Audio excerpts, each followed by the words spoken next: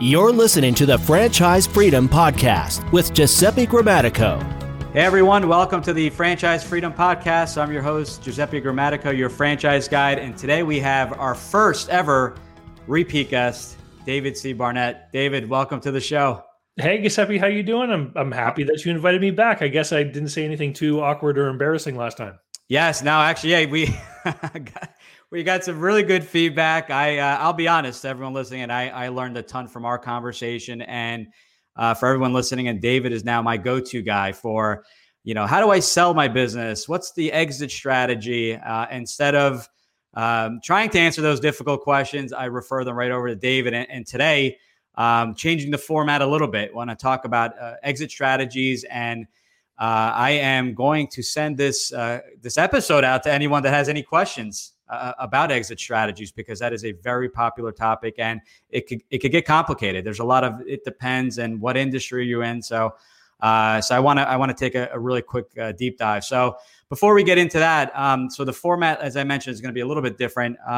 David, can you fill us in just a little bit on your background, and then we'll start diving into exit strategies? Yeah, sure. So, out of university, I got into sales and eventually left that and started my own business.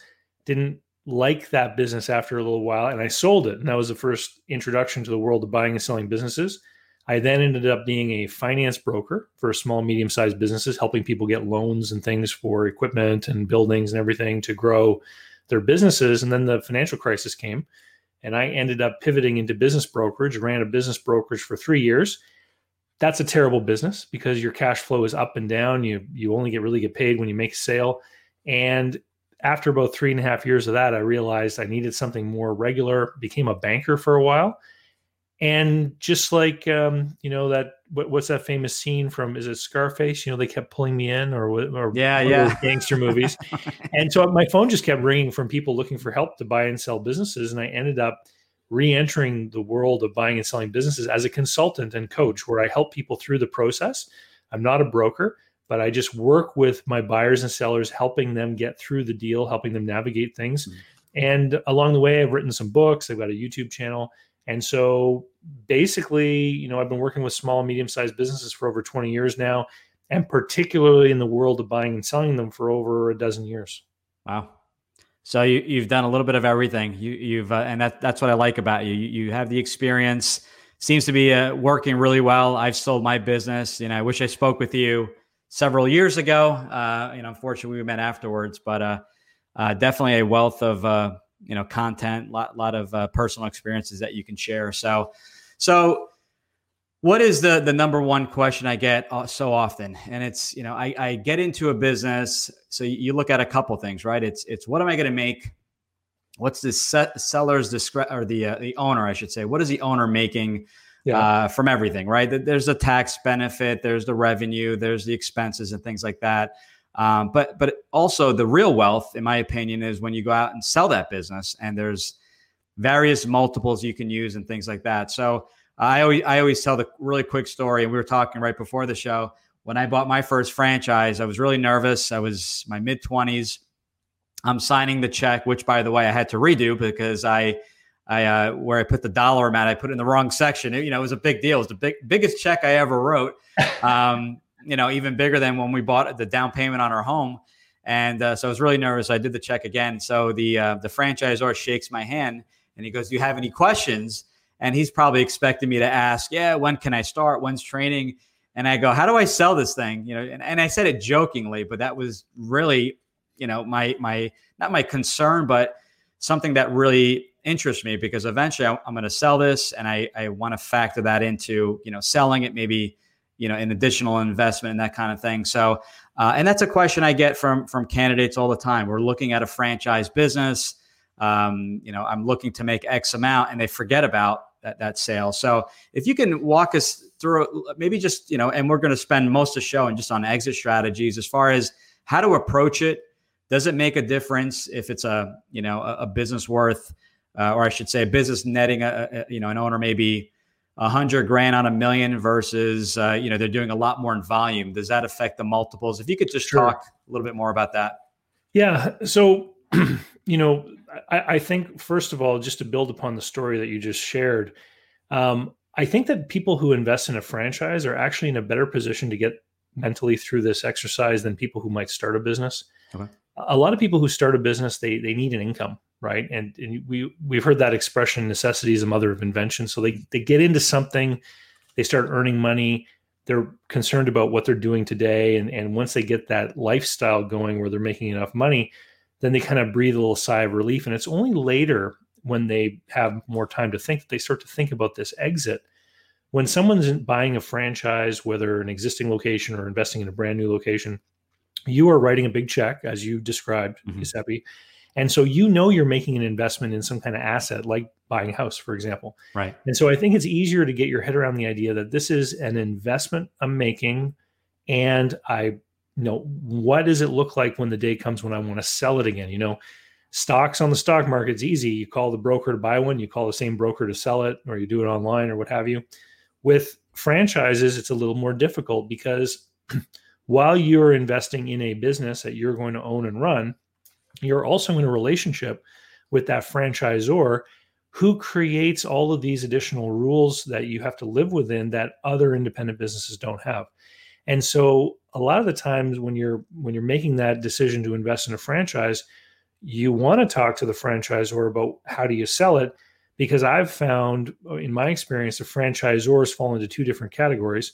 The franchisors that have an exit program already built and established, these tend to be the older franchise names that have had a lot of units that began to be faced with the issue of people wanting to exit and how are they going to manage these new buyers coming in. They have to ask themselves, are we going to have a different process for resales versus new sales, right? There's all kinds of things that go on over at the franchisor's office about how they're managing the growth of the network and all this kind of stuff. And so some of the newer franchise brands, they may not have an established process set up. And so you want to ask about that. You want to make sure that you understand. And as far as running the business, here are some of the things I've seen over the course of time. Sometimes franchisors will provide different kinds of systems or operating tools to help people run their business. And, franchisors are going to come, they're going to do inspections, they're going to make sure that you're operating properly. They don't always necessarily make sure that you're following every sort of aspect of their system totally and completely. So they could provide you with some kind of management tool to help you run the financial side of the business, for example. And if you don't quite follow that to the T, maybe they don't notice. They're more concerned about how you deal with customers or the quality of the work that's being done, depending on what the system is.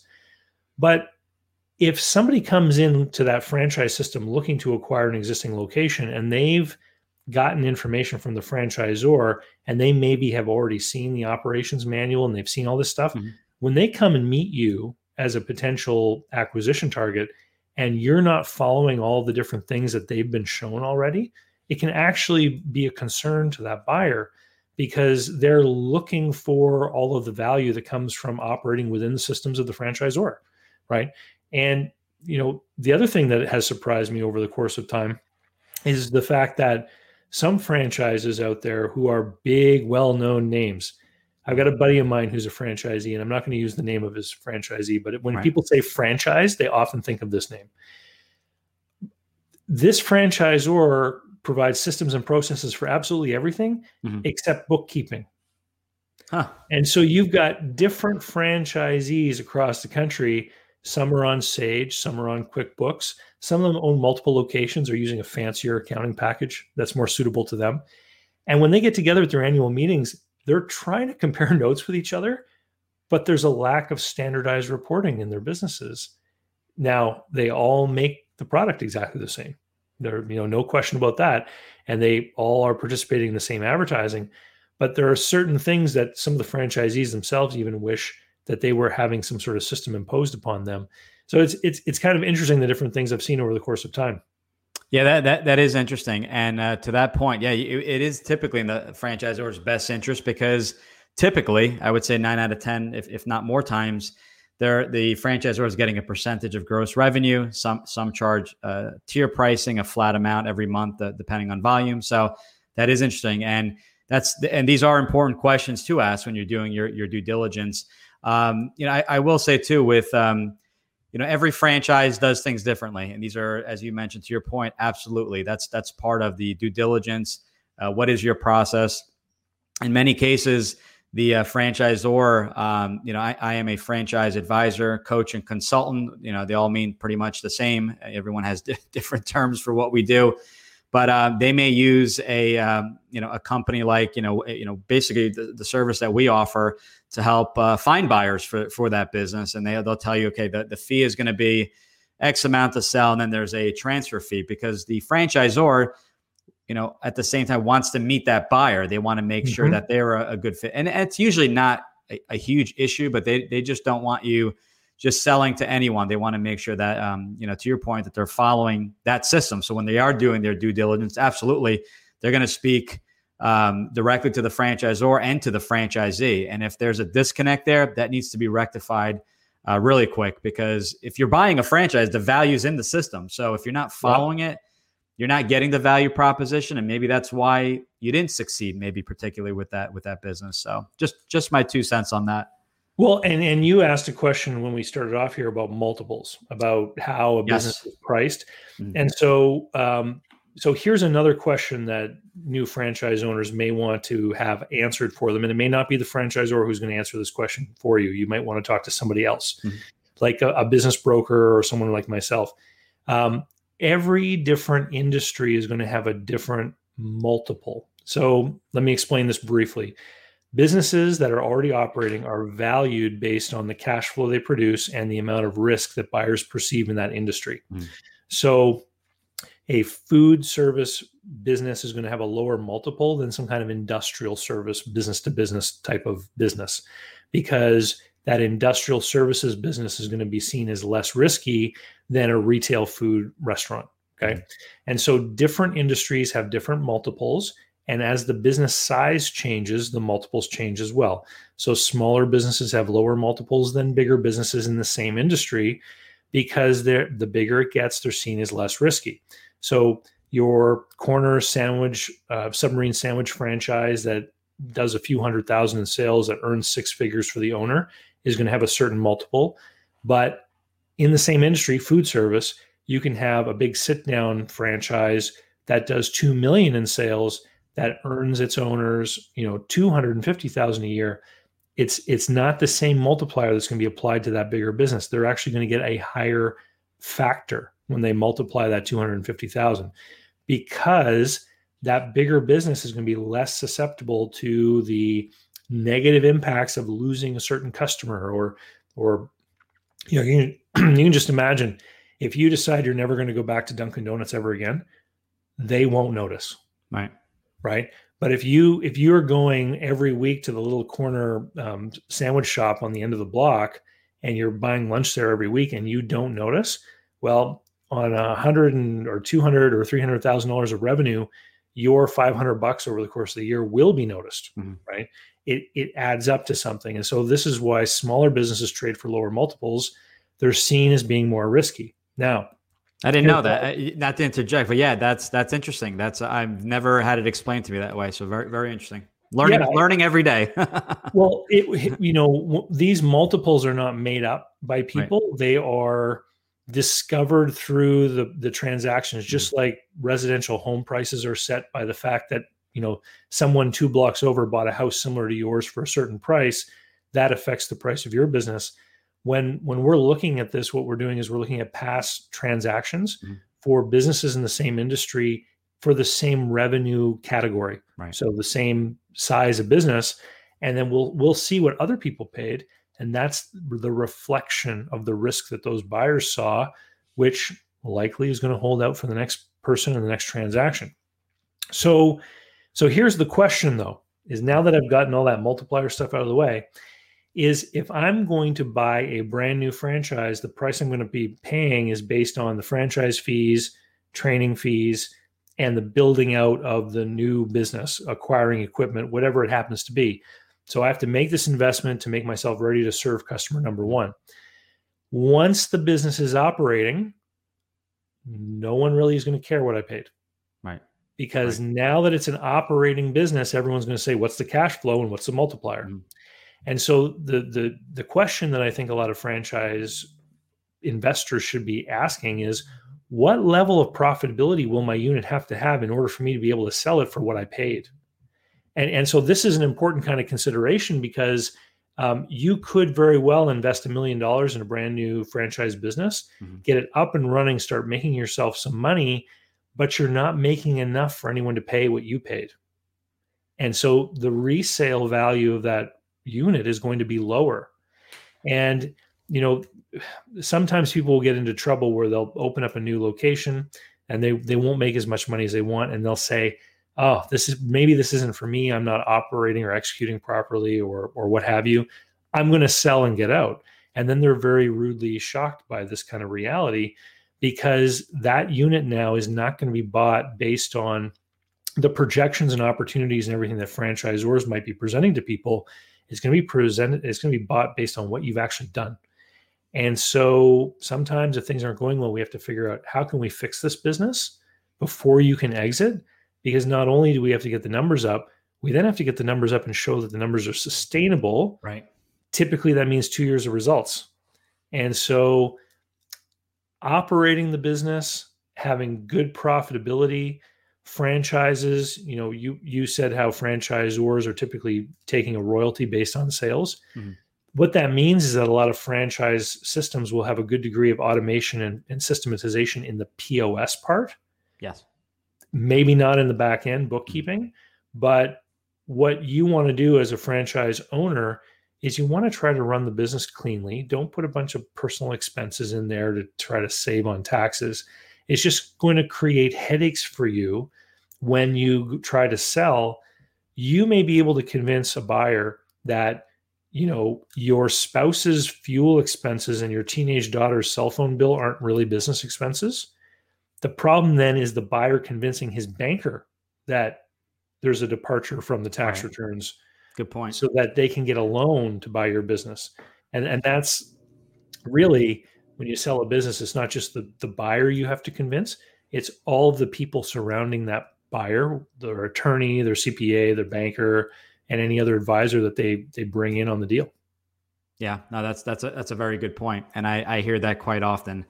What do you say? So came across a situation where this one particular company was a small mom and pop. They were purchased by an investor who was purchasing multiple concepts. We'll just say, just to make up an example, in the mosquito spraying space, I want to keep everything confidential. So one company acquired 5 or 6 companies, put them all under one umbrella. Comment I heard, this is all new to me, and I think we had mentioned this before the show, was, okay, this one company paid 2.5 times earnings, and his goal was to acquire 6 to 10 of these smaller companies, put them together, and sell at a higher multiple, because he was getting into the $4 to $5 million range. Mm-hmm. Obviously, he's going to be making more total. Maybe the percent is still whatever it is, 20%, 30%, whatever the numbers were. But is that the case? Once you hit certain revenue numbers, your multiples start to go up as well? It's a great question. And this is something that catches and confuses business owners all the time. So remember earlier how I said 2 businesses in the same industry, one is bigger, earns more, will sell for a higher multiple? Right.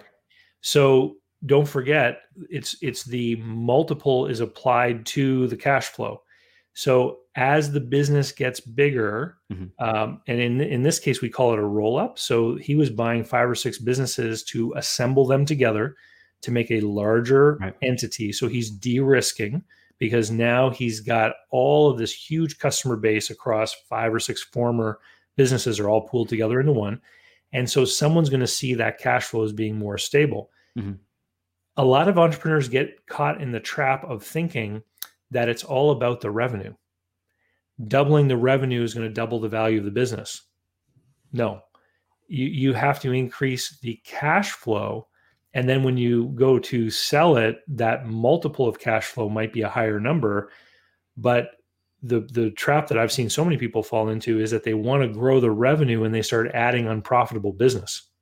They start adding doing a lot of sales promotions, Right. adding a lot of customers at a low price, because they think that if they can get their total revenue up to a certain level, this is then going to be the thing that really drives them. I looked at a business 2 days ago with someone in New Jersey, 3.2 million in revenue and barely any profit. Wow. And the question is, what's it worth? And the answer then is, well, what does a buyer think they can do with it? Right. And are they going to need to use their resources to fix this business? How much are they really going to be willing to give to a seller? Right. Because you're basically selling a business with no cash flow to pay any debt service or anything. So what is it worth? And this is why operating it is such a key thing. And within franchise systems, that's what people are buying into. They're buying into a proven methodology for running a business that's supposed to be able to deliver a profit.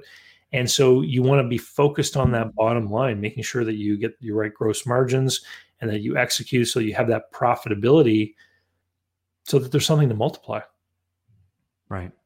Yeah. Very well said. Yeah, that explain that answers, and the way you explained it, as I mentioned, I'm just going to be sending people over to this episode. And actually, but before I even forget too, if you go to the website or Franchise Freedom, you can go to, what is it, on iTunes, Spotify, you name it, Google Podcasts.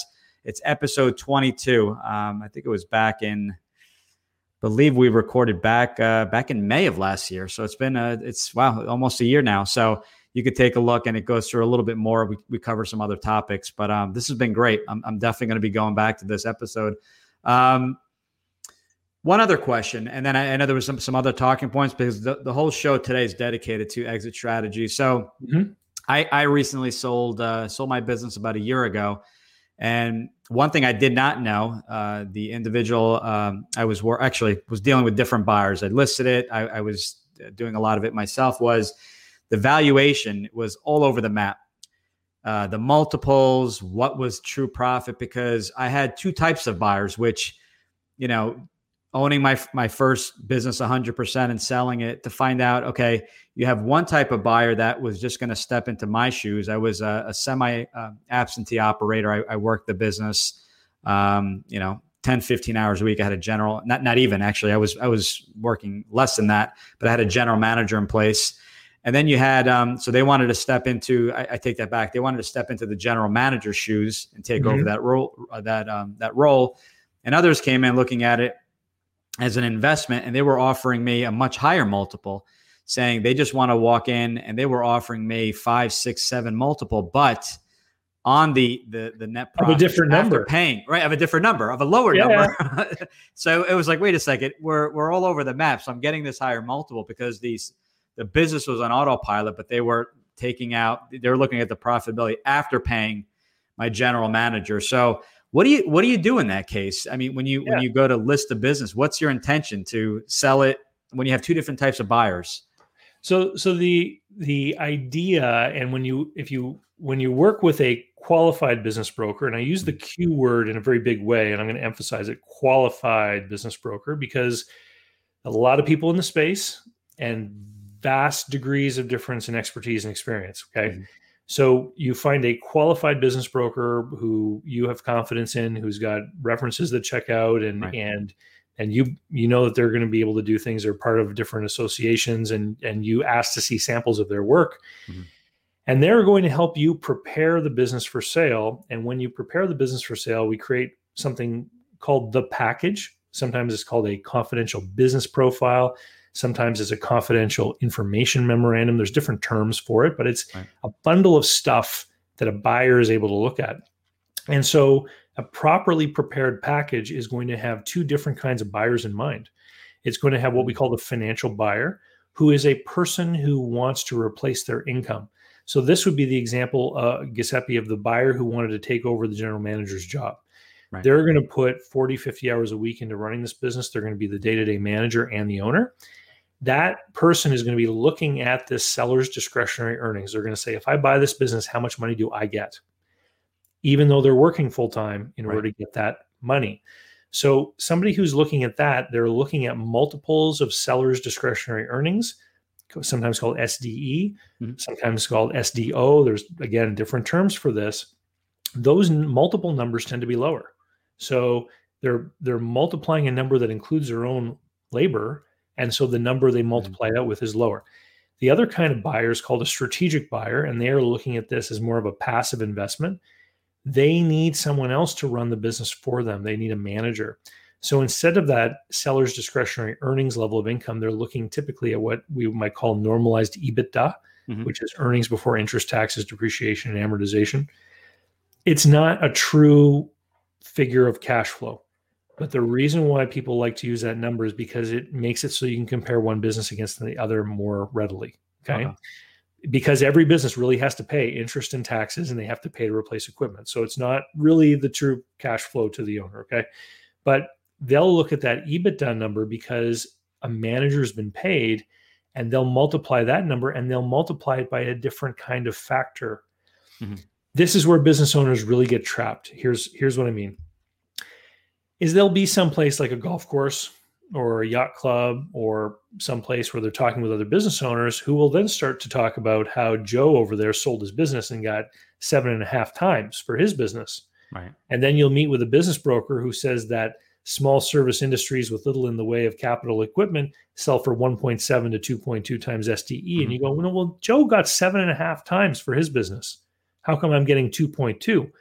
The difference is that Joe's business is a bigger business, and it was sold not for a multiple of SDE or EBITDA. It turns out Joe had a trucking business, and it was sold for a multiple of EBIT because the depreciation and amortization won't be added back in that scenario because the depreciation on capital equipment is such a big part of the trucking business. Right. And so this is why people get into trouble, because they end up hearing these different things out of context, and they start to apply some of the things they hear in the wrong set of numbers within their own company or their own books.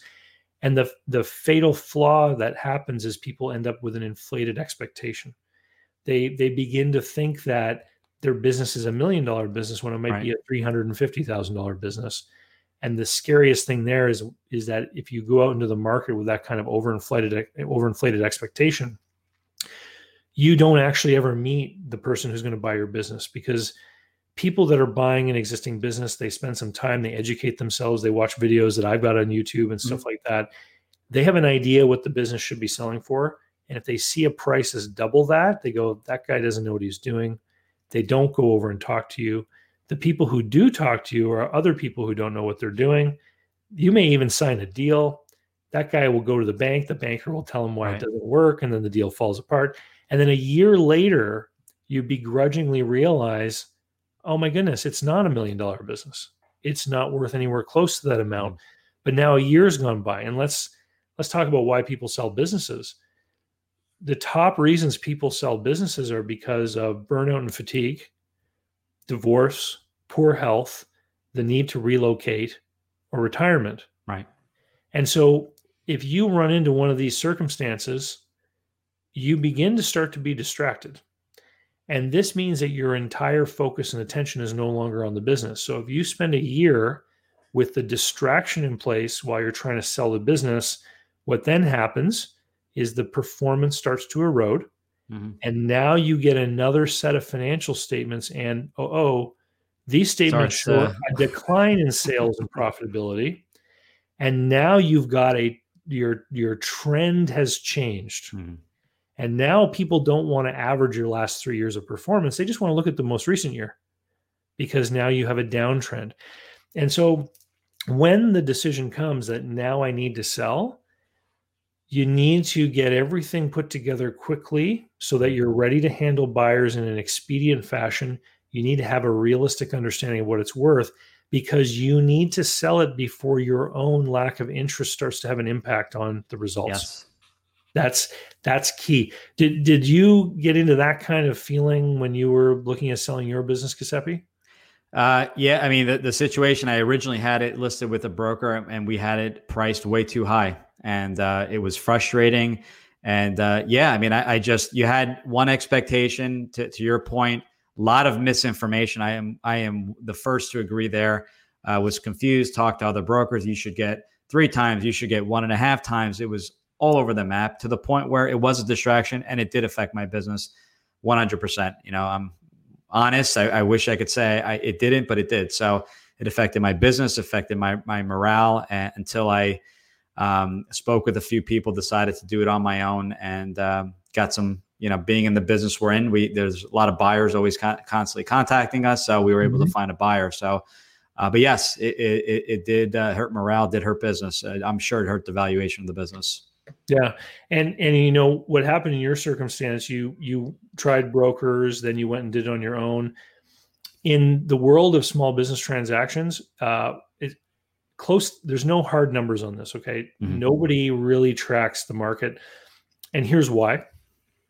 Most small businesses are sold in what's called an asset sale. Mm-hmm. So somebody registers, for example, in New Jersey, someone would register a brand new LLC to be the buyer, and then they buy the assets of an existing business, and then that seller might wind up their LLC. Well, over at the government, they record it as a business startup and a business closure. They don't really record it as a sale of an operating business. And so this is why the numbers aren't very transparent for small businesses. So it's as many as 80% of businesses are sold without any kind of intermediary at all. And so, here's an example of how this can happen within a franchise network. If you own a franchise and you decide it's time for me to sell, chances are, if there's someone in your network who's trying to grow, they might be your buyer, right? Your neighboring territory owner or someone within a reasonable distance. The other example would be that if you have a franchise that's well established and all the territories are bought up, there could be some guy 3 miles from you who contacts a franchisor looking to buy a franchise who's told, no, I'm sorry, the state's sold out. Well, if the franchisor knows you're looking for an exit, they might direct that person to you.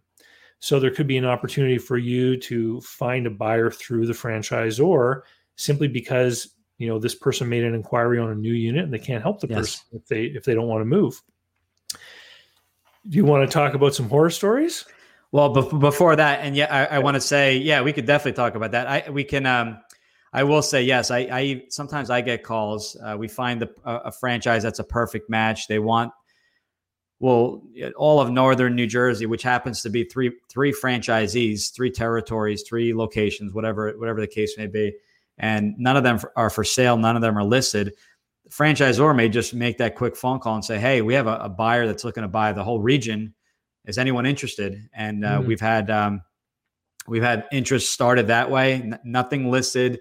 Maybe it wasn't even a thought. And all of a sudden there are potential 3 locations for sale. So horror stories. Sure. Let's keep it interesting. All right. Well, in the interest of full disclosure, here are some of the situations that I've run into when I was a business broker, trying to help people sell their franchise businesses. So the first one is the bait and switch. So the franchisee hires a broker or does it on their own. They go out looking for a buyer and they find a buyer and they meet the buyer and the buyer likes the business. And then as part of the purchase process, of course, the buyer then has to be approved by the franchisor. Mm-hmm. And so this happened to me a couple of times in a franchise network that did not have a resale program specifically. What would happen is the seller of the franchisee would introduce the buyer to the franchise head office, and it would be handed to the people who are the same people who would sell new units. And they would say, we're going to take an application from this guy to see if he's qualified. And the salespeople trying to make quota for selling new territories would say, you sure you want that old unit? I could set you up in a brand new place downstate, and you'd have a brand fresh new. And so this franchisee lost a couple of buyers because the franchisor sold them into new units. I'm surprised they didn't have him sign a non-disclosure or something. And you know what? I'm not even sure if that exists, but you would think that would apply in that case. Well, and this is why you want to have an understanding of what the process is with the franchisor, because in this case, it was the person in charge of selling new territories that was handling this process. They probably had some kind of quota or goal they were trying to meet. And that leads me directly into the second one. So this is another case. Again, this was a franchise that I had for sale. There were 2 units, very successful operator. Okay. This guy was always in the top tier performer amongst the franchisees, and he was often held out as a superstar at meetings and regional meetings, all this kind of thing. In fact, he was very good, and when they would have somebody fail, sometimes in a franchise network, you in restaurants, for example, you could spend a lot of money building a whole new restaurant, and then if you make a go of it, what then happens? Well, if you're failing and you're on the way out, the franchisor would like to try and save the investment made in building that location. They're going to try to find someone that's going to keep those doors open, because the franchisors collect a royalty on sales. So they would offer failing locations in the region to this guy for free, basically. They would say, you're such a good operator. We have somebody who's closing, an hour and a half away from you. Would you like an opportunity to have that place? We'll make it happen because we know you can operate it. And he would say no, because he knew that boots on the ground were a key to his success. Mm-hmm. He needed to be there. So when he decided to sell, I sold that business 3 times. So wow. On 3 different occasions, we had a buyer who would come forth. They would negotiate with the seller. An agreement would be made. Mm-hmm. Then the potential buyer would make an application with the franchisor and be rejected.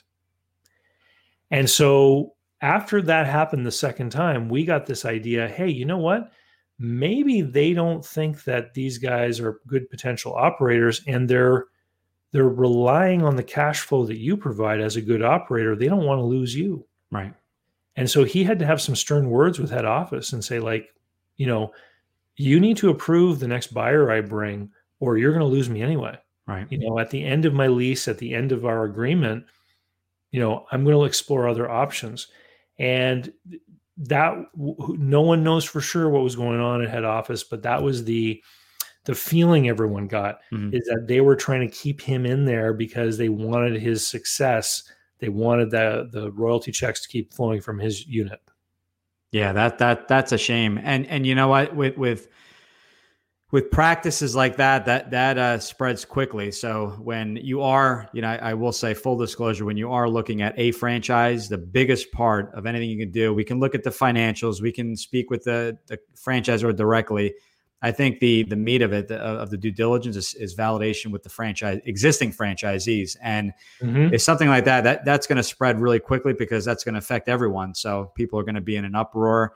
Not all franchises are built the same, and that's key. I said I can coach you through the whole process, making sure you ask the right questions, but that is something you would come across relatively quickly, and that would be a major red flag, even for myself if I'm looking at a franchise. So it's unfortunate you're dealing with people, and that should not happen, but that's just bad practices from that particular franchise company. I agree with you fully, and I think that your solution is totally apropos. It's word gets around in every way. And sure. in a lot of places, franchisees become friends with each other. Mm-hmm. And this has got to be part of your due diligence, is going out and meeting other unit holders and finding out, how they feel about mm-hmm. the way things are run and how they're being treated by the people from head office. Yeah, absolutely. And a lot of these concepts meet once a year. They'll have their national conference. I call it, it's almost like a mastermind, because just because you're all in a painting franchise doesn't mean you come for that. Odds are you never painted maybe a day in your life. So maybe you're a former accountant, or you own the retail, a restaurant. So everyone is kind of figuring out best practices, what's working, how do we all work together so that maybe we throw our money together in a pool and do an event, and we split it up based off of territory. So some major advantages, but you need to take advantage of that. If you're not going to the meetings, you're not talking to the franchisees, you're missing the whole value of the franchise in and of itself. So, that's a benefit. So when you are doing your due diligence, if you're getting a lot of red flags, that's a conversation I like to have with anyone I work with and with the franchise company, because I need to know where we stand. If there's that many issues, they need to get resolved, or we move on and maybe we have to look elsewhere. So, really, really good stuff.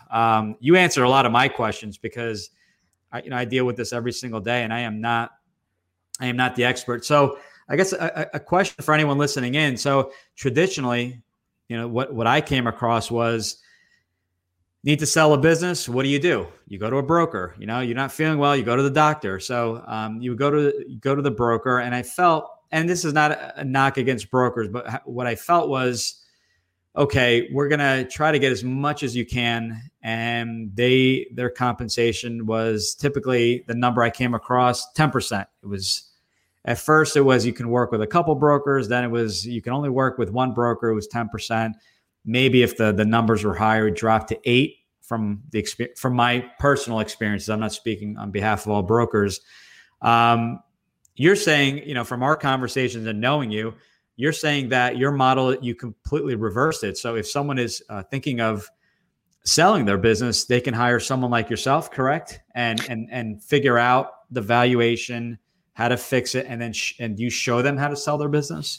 Yeah. So basically I've ripped off the business model of CPAs and attorneys. So what I do is I basically just have a menu of the steps and the services that go along with them. So when I'm working with a seller, I'll do the evaluation, then I'll create that package for the buyers. And then if they need help to run the advertisements to bring in the potential buyers, I'll do these things for them and I'll charge them for each step that I take them through, much like an attorney is just going to charge you for having some contracts made or whatnot. Right. And then at the end of the whole process, when the business is sold, there's no commission or anything. So the reason why it works is, you know, when I was a business broker, I had to handle a lot of files that never sold. So right. I wasn't getting paid on some of the files I had, and I had to make my living from the files that sold. Under my current business plan, you know, what basically happens is everybody I work with ends up paying me for what I'm doing. And it means overall I can charge less. And, you know, a lot of people like that process a little bit better.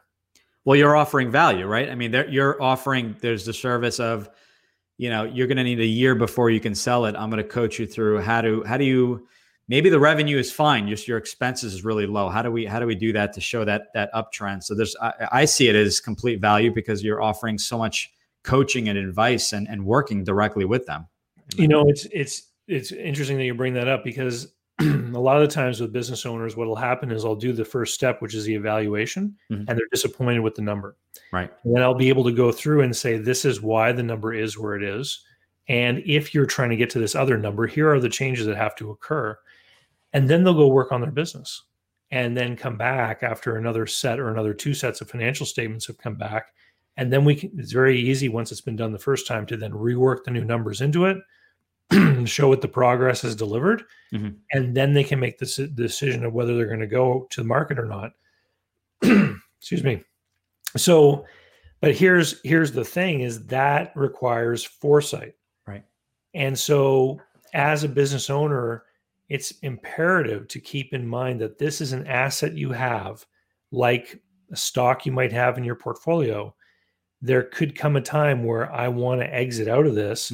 I need to have it in as good and shiny a condition as possible to make sure that when I want to sell it, it'll be sellable. Right. And unfortunately, a lot of people get caught in a lifestyle groove where they're working every day, they're earning enough money, they're doing those little things to reduce their tax obligations. It means on paper the business doesn't quite look as good, but hey, they're living, you know, high on the hog and they're doing well and they're happy. Then they get sideswiped by one of those things that we never foresee. And one of the other things that I've seen talked about quite often is people will talk about how the exit from your business is going to be like this huge thing. When we're talking about most small businesses, you know, Mark Zuckerberg, when he exits from Facebook, he's going to be, you know, totally wealthy. There's no question. But for most small businesses, we're talking about relatively low multiples. The most common comment that people say to me when I do an evaluation on their business is they'll say, well, if I just stayed for a few years, I'd have the same money. And I go, yeah, that's true. It rarely makes sense to sell a good, profitable business. The profits you enjoy as the owner of that business, that is where you're going to build and create your wealth. You need to make sure your business is profitable every day so you can take money out of the business, invest in other things. Business is risky. We don't know what's going to happen to affect your market. Government rules, global pandemic, who knows, right? Sure. So make money every day. And then when you can't run the business anymore, we do the best we can to get as much as we can in the shortest order of time so that you can exit before your own changes in attitude and opinion start to affect the business. Right. Yeah. And we had, without getting into details, I know we're coming up here at close to 1:00. I had sent over a good friend of mine that you had spoke with, and sometimes as you mentioned, how you build wealth, and this particular person was still, kind of building his legacy for his family. Sometimes it doesn't make sense to sell. The numbers are there, but why not take advantage of taking out the profits? Maybe it's less, maybe it's half of what he was making, and having that general manager run the business for them. They have an asset that this thing is just making money hand over fist. Why sell it when there's so much potential, when you can have someone run it and you can take the profits? So sometimes, the benefit to you, obviously, with the broker, obviously they want to sell the business. With you, they can go a completely different route, pay for the service that you offer that's worth, tenfold, based off of, having them lower the expense, maybe showing them a different avenue instead of selling. So I see complete benefit. So I guess the last thing would be how and when do people get in touch with you? So if they are thinking about it, do they go to your site and are there videos, or they contact you or email you directly? Yeah.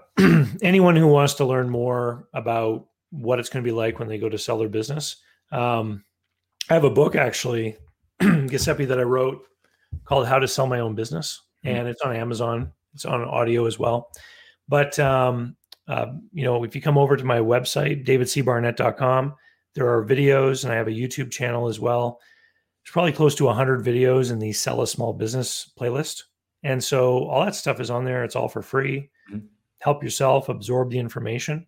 And when you're ready to, have some ink on paper and you want to really know where you stand and stuff, just reach out to me, and I'm more than happy to help you out. Or they could just rewatch this podcast. Well, I will tell you this: you don't learn this in school. You touch on some of the topics, but I have learned more, not from my own show, from watching other people's shows, and it's truly a wealth of information, and it's free. So that's the beauty. So, well, David, I appreciate it. So, what is your website? It's davidcbarnett.com is my blog site. It's kind of like the central place where you can find out everything that I've got going on. And you can find my contact information there too, if you want to reach out. Awesome. Well, listen, a pleasure. As I mentioned, you're the first guest to be on twice, and learn a lot every time we speak. I appreciate your time. I know your time is valuable, and I will, we'll get this show out, and I will be using this show as my masterclass on exit strategy. So I appreciate it once again. No problem, Giuseppe. Thank you, and we'll see you later. Thanks again. Take care. Thanks for tuning in. Whenever you're ready, here are 3 ways Giuseppe can help. 1. If you've ever considered owning a business of any kind, you owe it to yourself to get a copy of Giuseppe's book, Franchise Freedom. Download your free copy at ggthefranchiseguide.com/book. 2. Want to understand how successful executives make the transition from corporate to owning their own franchise? Join Giuseppe's next online presentation, Franchise Freedom: How to Escape the Corporate World and Have Financial and Time Freedom by Owning a Franchise, by going to ggthefranchiseguide.com/video. 3. Want to work with Giuseppe one-on-one to identify the right franchise opportunity for you? To navigate the process and get plugged into experienced franchising advisors? Send him an email to gg@ggthefranchiseguide.com with one-on-one in the subject, and he'll send you all the details.